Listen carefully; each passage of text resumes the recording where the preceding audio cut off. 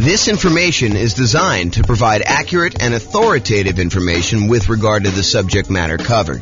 It is offered with the understanding that the presenters are not engaged in rendering legal, accounting, or other professional services. If legal advice or other expert advice is required, the services of a competent professional should be sought. Welcome to the Roseville Real Estate Investing and Real Estate Financial Planning Podcast. Learn all about investing in real estate in Roseville, California, with a combination of real estate financial planning and modeling with numbers specific to Roseville, plus syndicated, more generalized recordings of live and pre-recorded real estate investing classes, not all of them specific to Roseville. Be sure to stay tuned after the podcast for a message from our sponsors. Well, good morning and welcome, everyone. I am your host, James Orr, and this is another class in our series on the dangers, the warnings, the downsides, the risks of investing in real estate. Previously, I think we covered the class on the insurable risk, the things that we can buy insurance to protect ourselves from, things that we could pay someone else to take on that risk voluntarily. In exchange for a little bit of money, they will take on some or all of that risk for us. And that's what we covered in the previous one in this series on risk. But today we're going to talk about the risk of down payment size when investing in real estate. So I will introduce you to a couple new concepts. These are going to be concepts that we'll talk about. I've talked about them before. Actually, in fact, I had a whole class on these two particular concepts, but we'll talk about them again when we talk about measuring risks. So we'll eventually get there, but today I'm just going to introduce you to the topic, and then we'll talk about how the amount you put down into a real estate deal impacts how much risk you have and how to think about that risk and how to mitigate it if possible. So this is sort of the quote for the theme that we are on, the risk theme, and that is a quote from George S. Patton. The time to take counsel of your fears is before you make an important battle decision. That's the time to listen to every fear you can imagine. When you have collected all the facts and fears and made your decision, turn off all your fears and go ahead. So one of the things I'm emphasizing in today's reading of this particular quote is when you have collected all the facts. So one of the things I'm going to go over today is I'm going to show you historical data as to how likely we are to see a drop in home prices and how severe those drops are. So we will look at the Case-Shiller data and look at how frequently these things happen. And then we'll look at it in the kind of like view from the lens of down payment size and how if we see a pretty significant decline in property values, like how that is impacted by how much you have invested in the deal, what your down payment that you are there. So the question is, what are your fears relating to real estate? And if you want to reach out to me, you can tell me if you have certain fears. I will try to cover a bunch of different ones in our series. We're doing about one of these a week. We're doing daily classes live. And then the daily classes get published to the podcast once per week. So a week's worth of live classes becomes a month's worth of classes on the podcast. I think I'm just about to enter February. So this will be either late January or very early February of 2024 at this point. I'm recording this May 18th of 2023. And basically, if you are attending live or on the Substack or part of the coaching program or something like that, you'll get access to this stuff early, but the podcast stuff is slightly delayed. So you'll see this almost like movies. You can see it in the movie theater right away, or if you want to wait for it to come on to cable TV, you can wait 6 months or a year, whatever it is. So it's we're about 6 months, 7 months out at this point. All right, so let's talk about this concept of resiliency. I invented these ideas as a way to measure risk when we were doing a bunch of analysis on the real estate financial planner software that I wrote. So one of the things I was always curious about is when you're looking at someone's portfolio of properties. And you can look at this on an individual property too, but I like to look at it on a portfolio. And I wanted to know how resilient someone's portfolio was to a decline in rent or to a decline in home price. And for rent, it was like, how much can rent decline before they would have negative cash flow? And I'd like to think about it in terms of two things. I'd like to think about it in terms of the dollar amounts that rent can decline, and then also the percentage. Because I think thinking about those in both ways is important, and it's slightly different.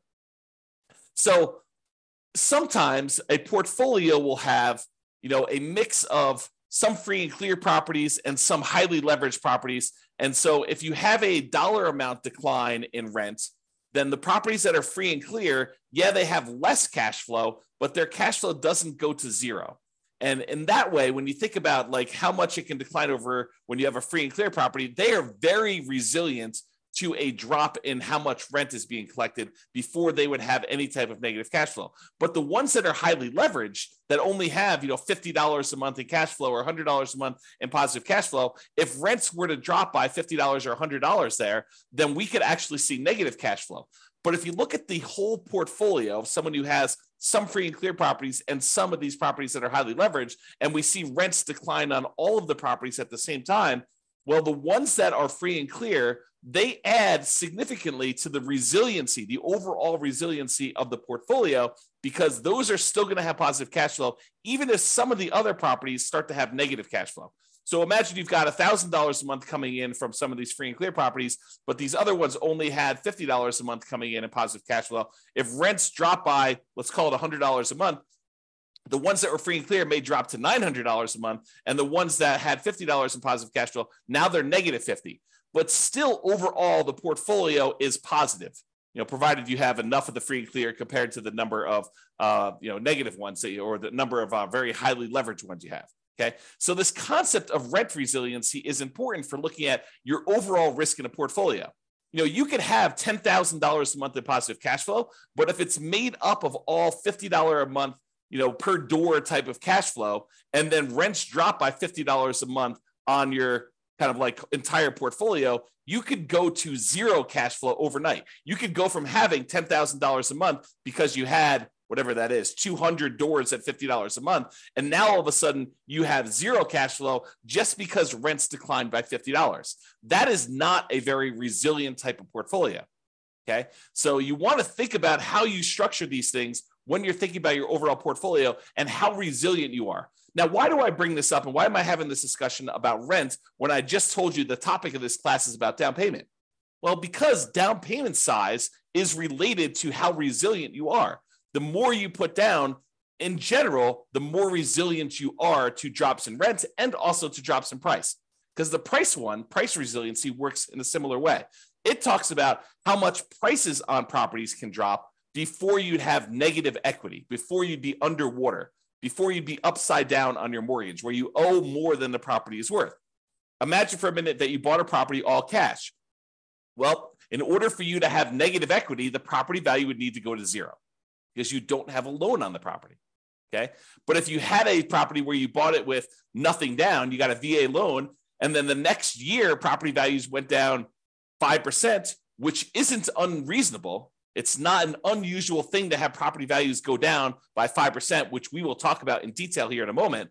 But if property values decline by 5%, now you're upside down.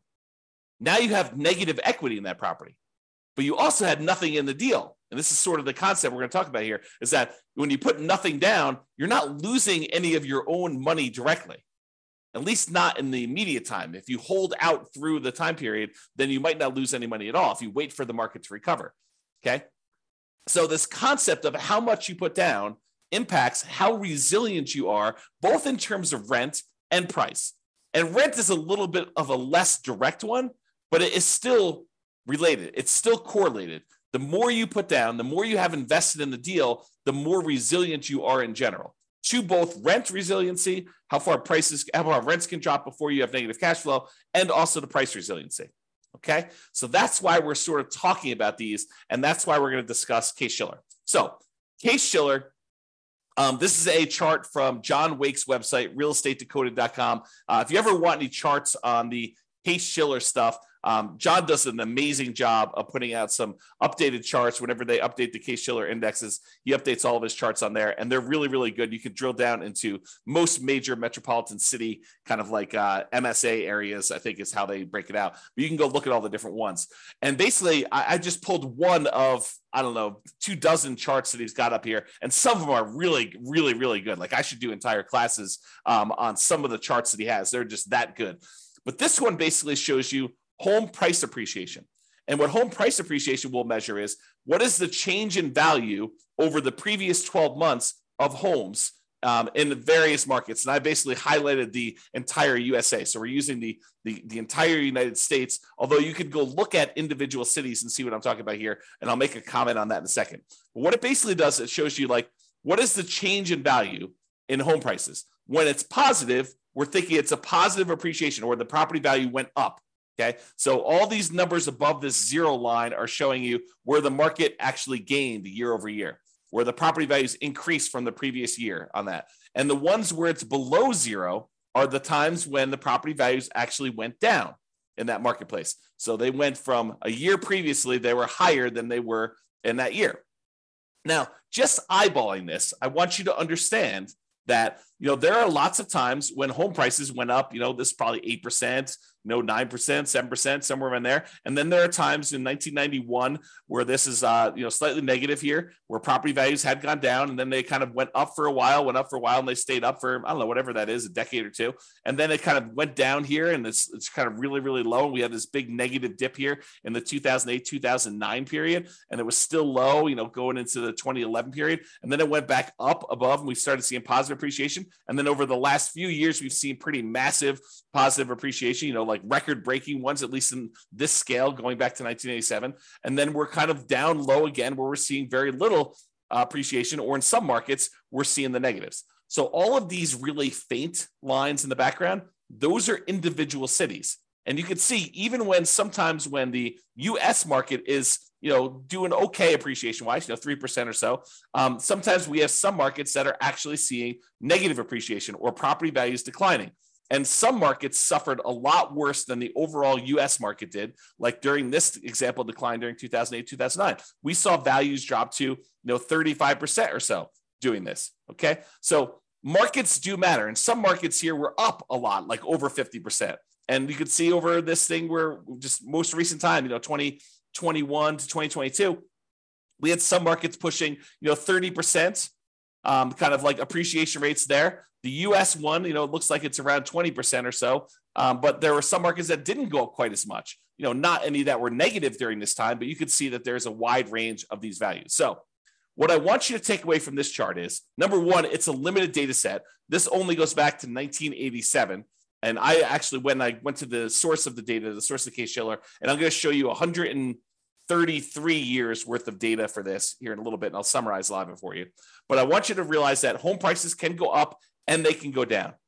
And this is showing you the year-over-year appreciation rate. This can vary by city.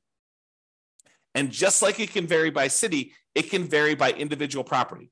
It is possible for your entire market to be going down, but the one property you bought because you bought in a very desirable, very high demand part of town could actually go up in value, even though your entire city is down, even though the entire United States is down. It's exceptional, but it can happen. I want you to realize that this can vary by city, it can vary by the individual property, and this can change in the future. Just because the historical data suggests that this is the range of values that we've seen in the past, it does not mean that that is what we will see in the future. It could be better, it could be worse, it could be different. I will say it's likely to be different. There's a saying, I think it's attributed to Mark Twain, but the history does not repeat itself, but it rhymes. And so I think that's the idea here, is that we look back at history to say, hey, what has been reasonable, right? I don't want to be using, negative 10% to positive 10% for appreciation rates when, the numbers are really negative 1,000% to positive 1,500%. You don't want to use something that is off by that magnitude. Even though it could happen, I think it's reasonable to say, look, I looked at 133 years of history based on this, and this is what it told me. So let's go ahead and start with those assumptions. Sure, we could have some extreme outliers where it's better or worse than what that is, but let's use that as kind of a baseline. Okay, So now what we're going to do is we're going to look back over 133 years worth of data to determine what's typical in the past. But before I do that, I just wanted to show you this really cool chart that they've got on the Yale.edu website for the Case-Shiller stuff. And this chart just shows you the historical interest rates, what interest rates have been since 1890, going all the way up to 2023, I think is where we are right now. And one of the things I want to point out to you is that while interest rates feel like they're up a lot, and they are up a lot from the relative low we had in the last few years, if you look at the really big picture of 133 years worth of data, we're not that high.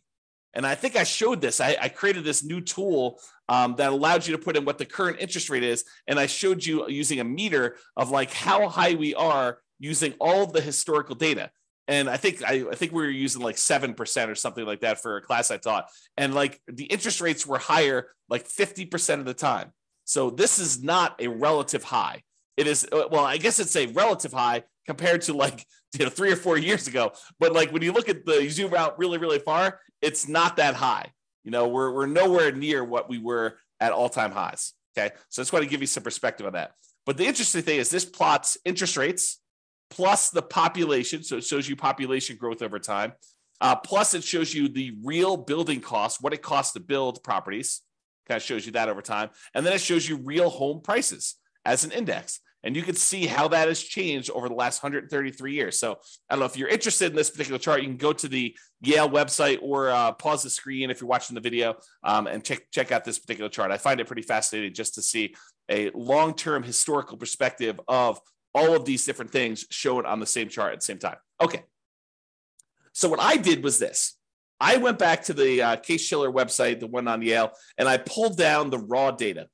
And then I did some data manipulation in Excel, and I pulled out, because they have, to a certain point, they only had yearly data. And now for modern times, we have monthly data, or not exactly monthly. Maybe it is monthly, but it's more frequently than once a year.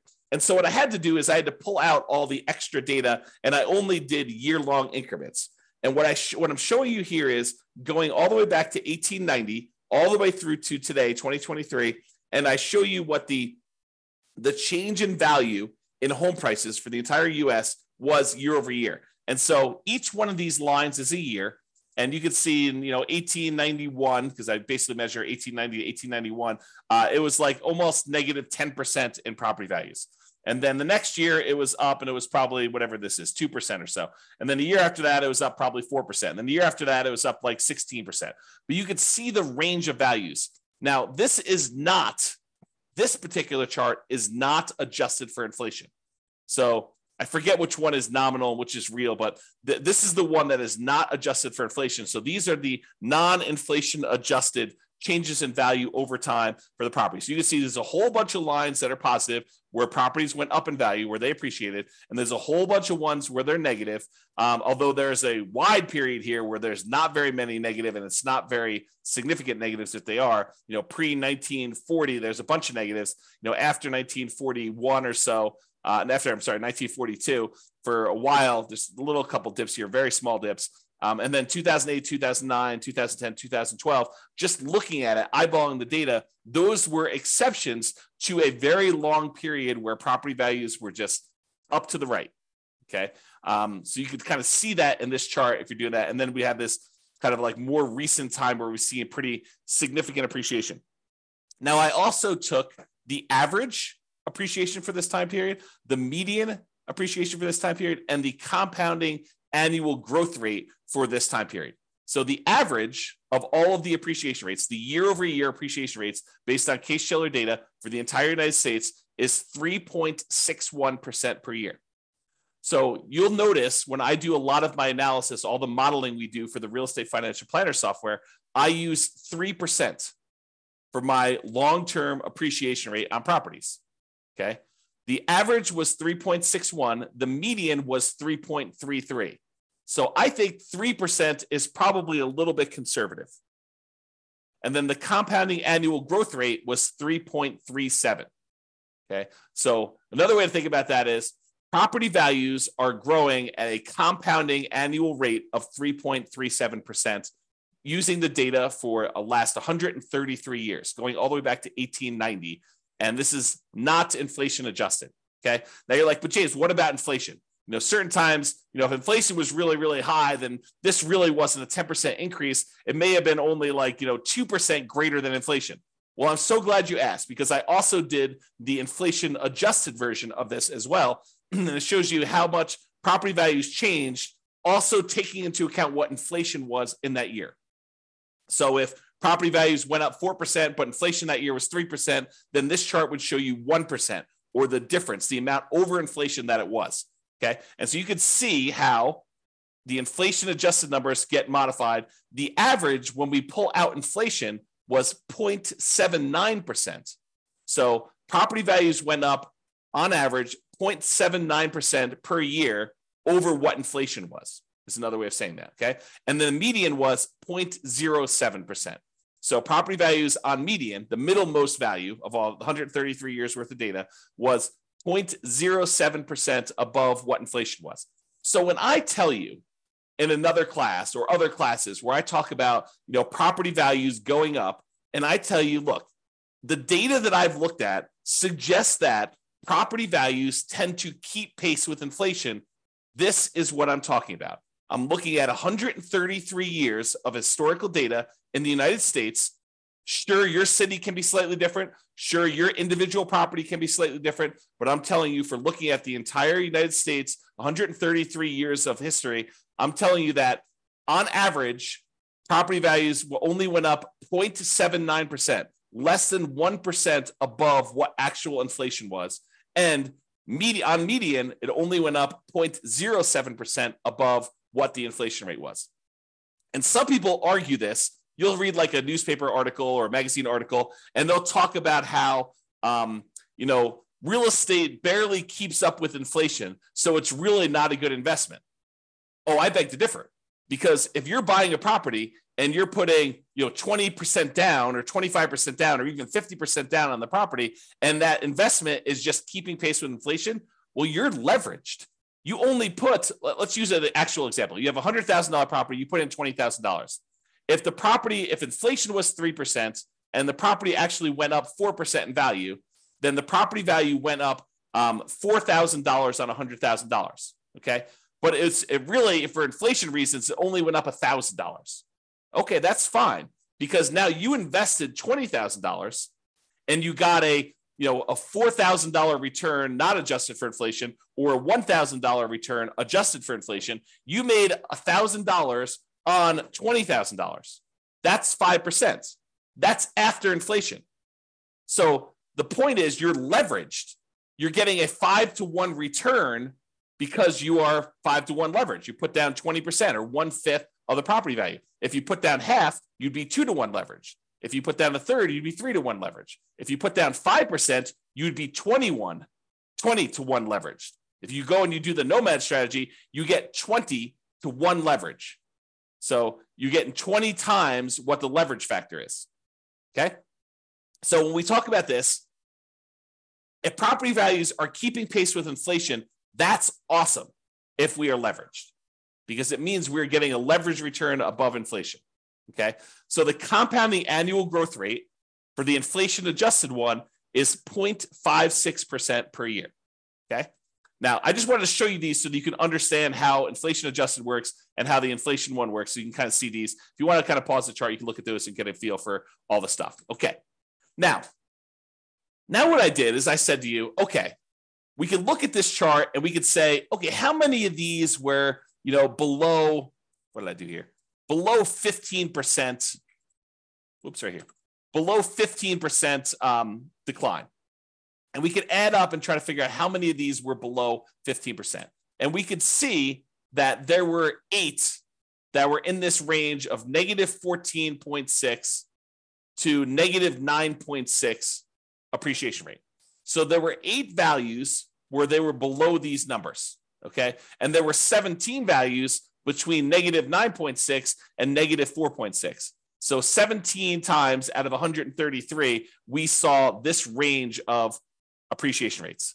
And there were 46 years out of 133 is a better way of saying that, where it was between negative 4.6 and 0.40. So almost zero. Okay. And then 34 years out of 103, where property values went up basically somewhere between 0 and 5% and change. And then 20 years where property values went up between 5.4% and 10.4%. And then there were 5 years where it went up between 10% and 15%. I'm rounding. And then one where it went up between 15 and 20, one where it went up between 20 and 25, 0 where it went up 25 to 30, and one where it went up between 30 and 35%. Okay. I rounded to make it a little easier to say it, but if you want to look at the chart, you can see the actual data. Okay. And it shows you that these are the more common numbers because they occur more frequently. And this is the range of what we might expect to see. There's times when property values go down, and it happens, what I would say is relatively frequently. I mean, not like extremely rare, but 8 times out of 133, we saw a decline of this amount, and 17 times out of 133, we saw property values decline this amount, and 46 times we saw property values decline this amount. So we definitely have, when you add all these up, we definitely have a significant portion of time where property values have declined. And then we see all of these where property values have gone up. All right. I just summarized this a little bit better, and I'm showing you fewer buckets to make the lesson clear. So 66 times out of 133, property values declined. They were less than 0 as far as appreciation rate, not inflation adjusted. Okay. 37%, not percent, but 37 times out of 133, the property values went up somewhere between 0 and 5%. So 37 times out of 133, property values went up between 0 and 5%. And then 21 times out of 133, property values went up between 5 and 10% in a year. And then 9 times out of 133, it went up greater than 10%. So we could see just this feeling of what is happening. Now, why am I making a big deal out of this when we're talking about the amount of down payment? Well, I want to talk about the risk matrix. And I think I introduced this in the class we did last time on risk, but I've also taught this previously. And what I want to show you is this idea of risk matrix. So the risk matrix is like in this case, a 3x3 square, although it's rectangular shape just because of the width. And it shows you severity across the top. So these are the lowest severity events. And then these are the highest severity events. So 1 is a low severe event, property values moving very little in this example, or really large severity events where property values moved greater than 15%, greater than 15% appreciation, or greater than negative 15% negative appreciation is what we're looking at there. And then we have on the left-hand side, how likely is this to happen? Lowest likelihood is a 1, very low probability of this happening, maybe 1 year out of 133. And then you have a high likelihood, where 1/3 of all the years this happens. And you can see that the risk for us is where we have something that is very severe, a very large negative event that can happen to us, a very large, ugly thing, bad thing that can happen to us. And also it is very common to happen. This is the highest risk right down here. Okay. The low risk things are things that are not very severe. Okay, so property values went down 1% last year. Oh, ho hum. Big deal, right? And they're not very likely to happen. This happens once every, 100 years. Like that's not a real number, but I'm sort of making it up as an example. So you can see low severity and low likelihood as an example. All right, so this is the generic version of risk matrix and how it works. Now what I'm going to do is I'm going to plug in the actual data we saw from Case-Shiller data into a modified version of this risk matrix, which I'm calling the risk matrix for appreciation. And this shows you how frequently things happen and how big of a deal they are, what the severity is, okay? And I added an additional kind of like a section for severity just because I had enough data to break it out reasonably. And so instead of it being a 3x3 thing, now it's a three scale for likelihood and a 5 scale for severity.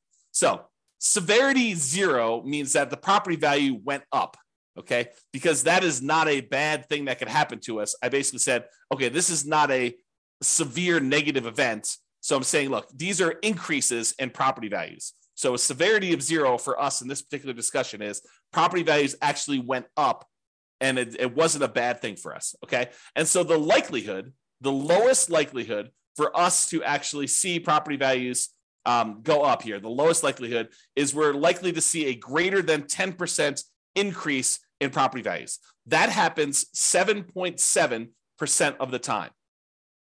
So 7.7% of the years had a property where property values went up year over year greater than 10%. Okay, so not very likely, only 7.7%, but the increase was positive. Okay, now the next likelihood is 15% of the time, property values went up between 5% and 10%. So we saw an increase of property values between 5% and 10%, 15% of the time. And then the most likely, again, with no severity, property values went up 0 to 5%, like a small increase in that sort of inflation range, 0 to 5%, 25.6% of the time. So about a quarter of the time, property values are increasing between 0 and 5%. Okay. About 15% of the time, they're increasing between 5 and 10%, and 7.7% of the time, they're increasing more than 10%. So if you're thinking to yourself, look, I'm modeling my properties, I'm doing my deal analysis, and I want to use 10% for my property appreciation. You're basically saying, hey, based on 7.7% of the historical data, property values went up greater than 10%. But you think it's a good idea to use that number for your modeling, especially modeling out over a very long number of years. Probably not a good idea. If you want to go and you want to use a reasonable number, I'm using this sort of like 0 to 5% number where 1/4 of the time, so I usually use 3%, 1/4 of the time, the property values are likely to do that. Now, are there times when they decline? Yes, I'm so glad you asked. So as far as severity goes, there's a small decline, which we'll call 0 to 5% decline in value. There's a medium decline, which we'll call 5 to 10% decline in value.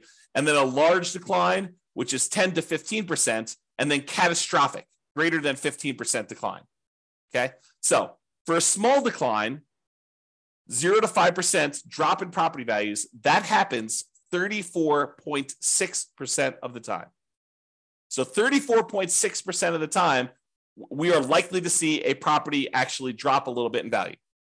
So 1/3 of the years, historically, and it doesn't all happen in a row, as you've seen, but sometimes we get into these trends where it happens right back to back to back to back, and then we see a period of prosperity where property values are going up for a long period of time. But we've seen a 0 to 5% decline in property values 34.6% of the time. Okay. Now, if we add all these up, 25.6, 15, that's like 40. This is 40 plus 7. We'll call it 40 plus 8. So 48% of the time, property values are going up. 34.6% of the time, property values are dropping between 0 and 5. Okay. Now, the medium decline, and by the way, this is a likelihood. It's relatively likely. It's a high likelihood event, which is why it's this bright orange, right? Bright yellow, right? Now, this next one is a situation where we have a medium likelihood. The probability is sort of in that mid-range, but it's a more significant drop, a drop between 5 and 10%. A 5 or 10% decline in property values happens about 12.8% of the time. Okay, so about 12.8% of the time, a little more than 10%, we're seeing property values go down between 5 and 10% in a given year. And then as far as large decline goes, between 10 and 15% decline, that happens very infrequently. So it's a low likelihood, but a very severe thing for us, having property values go down 10 to 15%. That happens 6% of the time. Okay, 6% of the time. And we've not seen, according to the US historical data, remember each city's data will be different, and we've seen catastrophic declines in other cities. But as far as overall US data goes, we have not seen 0% of the time a greater than 15% decline, which I think is interesting, right? So these fears we have about things are relatively low probability type events. Not that they can't exist, not that they won't happen, but they're relatively low. So when we look at this, we think to ourselves, okay, what does this mean for me in terms of down payment? And how is this risky for me? Okay, so we introduce these ideas of resiliency. How much can the price decline before you have negative equity? Well, now we better understand how frequently property values are likely to go up and how likely they are to go down. Just look at the last 133 years of historical data. Not saying that the future will be different, but this gives us an idea of what that will be like. So we can look at this and say, look, if I'm putting large amounts down, how does that impact me? If I'm putting medium amounts down, how does that impact me? If I'm putting nothing down, how does that impact me? And how does it impact if I'm putting little down? Okay, so we can look at that and say, how much price can decline before I have negative equity? And what does that even mean to me as far as a risk? And then rent resiliency, because how much you put down impacts how much cash flow you get, because they're correlated. The more you put down, the more likely you are to have positive cash flow. The less you put down, the more likely you are to have deferred down payment or negative cash flow or lower cash flow. Okay, so rent resiliency is related to how much we put down. You both get a better interest rate by putting more down, and you also are borrowing less, so the amount you're paying actually goes down. Okay, so if you have no money in a deal, if you put zero down, what are you risking if we see these declines in property values? Well, you're really risking your credit, because if for some reason you abandon the property, your credit is what's at risk. If you have no money in the deal, you have no money at risk. None of your own money at risk. Now, it may feel like you have money at risk. For example, let's say you put nothing into a deal, and for the first 2 years, that thing goes crazy. It's up 10%, and then it's up 10% again. So, the property is up 20% over the first 2 years. So it feels like you have a lot of your own money in the deal, when in fact you have none of your own money because you put nothing down to begin with. And now you have equity because the property value went up over 2 years. Maybe you paid down a little bit on the loan, so you actually have a little bit of equity there. But really, if the property values were to drop multiple years in a row and you actually have negative equity now, the property value drops below what you owe, did you lose any money? I think some people would argue, yes, I lost money because those gains that I had were there in the property and now I don't have them anymore. So yes, I lost money, James. Of course I did. But did you? You don't really realize those gains until you sell the property or you do some type of cash out refinance. So those were just sort of like paper gains. There were paper losses or paper gains on the property while you didn't actually sell it or you didn't cash out refinance it and pull that money out. And you had no of your own money in the deal. Now, if you abandon the property, let's say property values, they drop in half. So you're up 20%, now they dropped in half. So now you're whatever that is, negative 40% down or something like that, right? So you're down 40% from where you were originally. And now you're like, I'm upside down in this property. It's hemorrhaging cash flow. I can't get it rented. It's almost not worth doing. I could go buy a property next door for, the half of, almost half of what I was buying the other properties for. Maybe I should just jettison this and leave. Well, what are you risking? You're risking your credit. Because if you had a loan on that property and it was tied to your credit report, you're risking that. And then you got to value, what is your credit worth? What is it worth to have a foreclosure and or bankruptcy on your credit? It limits what you could do for whatever it is, 5 years, 7 years, and doing certain things. Your ability to get certain loans comes back relatively quickly. FHA, I think you could do that. Don't quote me on this, but from memory, I think it's like 3 years or something. You can get an FHA loan. Maybe it's even 2. Go check with your lender if you've got questions about that. I don't remember what it was, but you could go get loans after this happens. And you could buy properties creatively, technically, right? I mean, you go and negotiate directly with a seller. The seller doesn't say to you, hey, listen, it's a 3-year term for me to wait for a bankruptcy. No, they'll negotiate with you and they feel comfortable doing the deal. And maybe you give them enough down payment. Maybe they're like, hey, it doesn't matter if you had a bankruptcy or foreclosure yesterday. I don't care. Or maybe you structure where you put together a LLC partnership and you and your partner are buying things and you're a half owner of the LLC and they've got great credit and the seller is negotiating and they're looking at their credit to determine if you're qualified, even though you're buying an LLC. I mean, who knows, right? There's all sorts of what ifs here. So what is your credit worth? I think credit's important. It's a great tool for being able to get deals done and for getting great rates and lower PMI and all those other factors that go to things. There's rewards for having good credit, but you got to measure what that is in terms of the risk you have when you're thinking about putting nothing down or little down in the deal. Okay. Now, by putting little or nothing down in the deal, you're much more likely to have negative cash flow in this case, which means your ability to hold onto the property is limited to your ability to continue to feed the property. If you have negative cash flow, that means that you need to come up with money outside of the deal in order to continue to fund the deal. You got a great job, you got great income, you got great, reserves that are protected. You're not at risk of losing those. Then maybe you're not that worried about that because you have great holding power. Now you're buying a single rental property, you've got negative $200 a month cash flow, but you have $1 million in CDs. Do you feel comfortable there? Probably. Even with drops in prices and drops in rents, regardless of you putting nothing down in the deal and having negative cash flow in that case. Okay. Now you have negative $800 a month cash flow and you've got $5,000 in savings. Very different story. Very, very, very different story. Okay. And then measures of debt.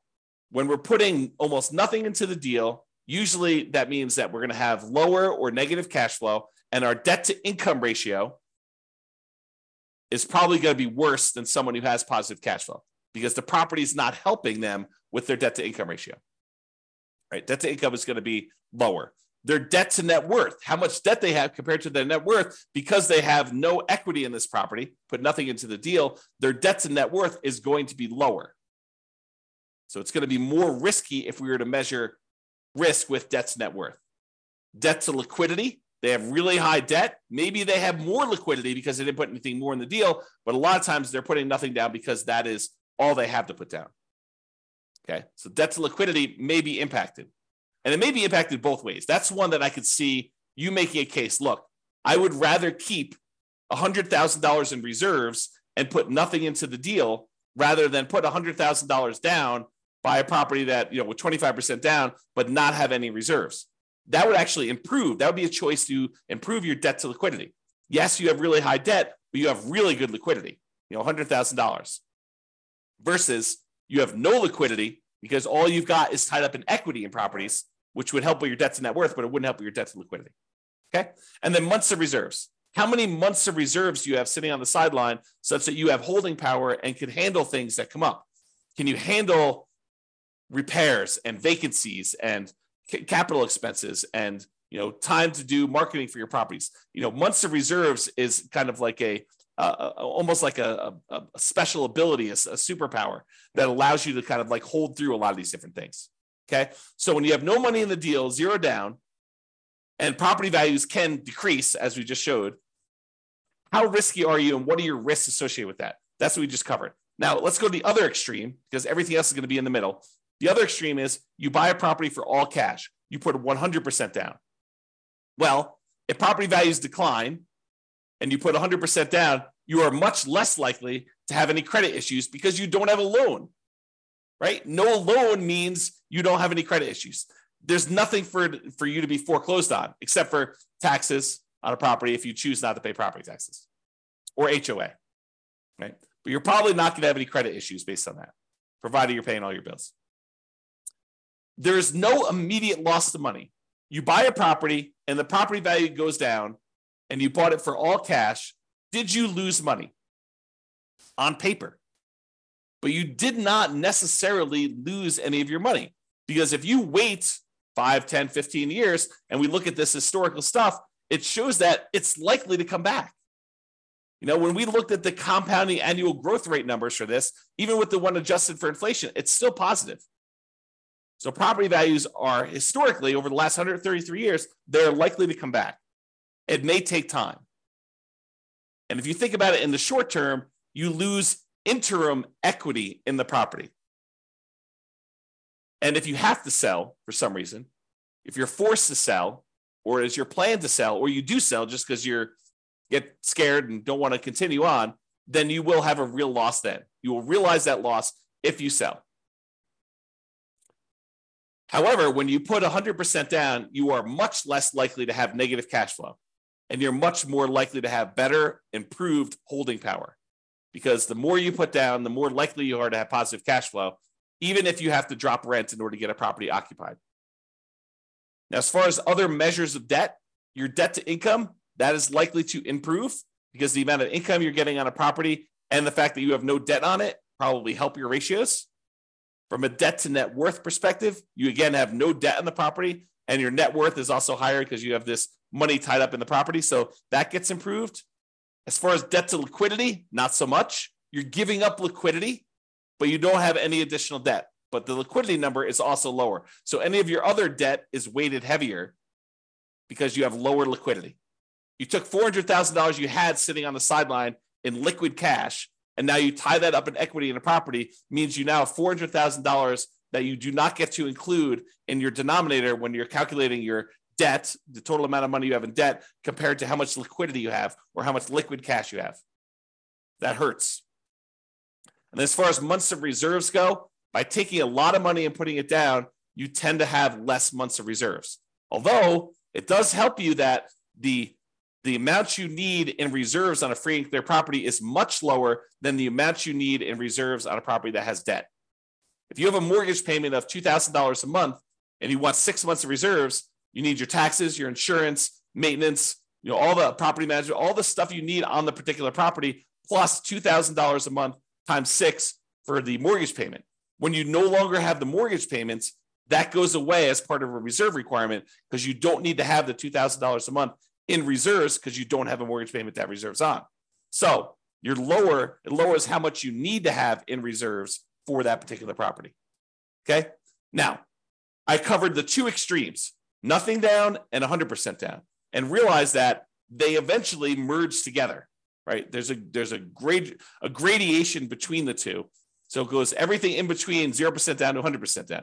You decide to put 5% down, you're closer to that no money in the deal situation.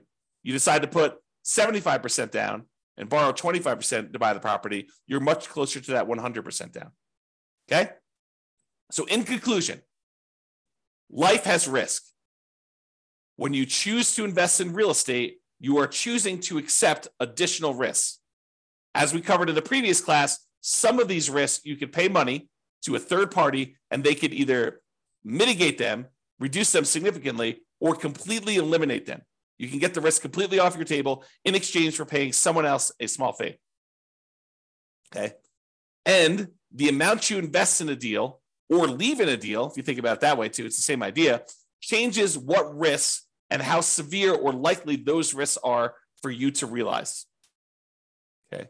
It changes the characteristics of what the risk and what you're putting at risk and how that is impacted. And I hope you understand a little bit better now how likely property values are to decline or go up in value and what the range of that is historically, and that it can vary based on city, individual property, a whole bunch of different factors like that. All right. So hope you enjoyed the class. This has been James Orr. Have a great day, everybody. Bye-bye for now. With home prices up, mortgage interest rates up, and rents up, but not quite enough to counteract the higher prices and interest rates, cash flow on rental properties in Roseville is harder than ever. Book a call with the Real Estate Financial Planner to apply our proprietary 88 strategies to improve cash flow on your rentals. See the show notes for a link to schedule your call and improve your cash flow today. If you're a real estate agent, lender, or professional in Roseville that wants to help our real estate investor listeners, consider reaching out to learn about collaboration opportunities with this podcast. We'd love to add more value to our listeners by having you assist our investors buy, sell, and finance their real estate investments. See the show notes to schedule a call to discuss collaboration opportunities.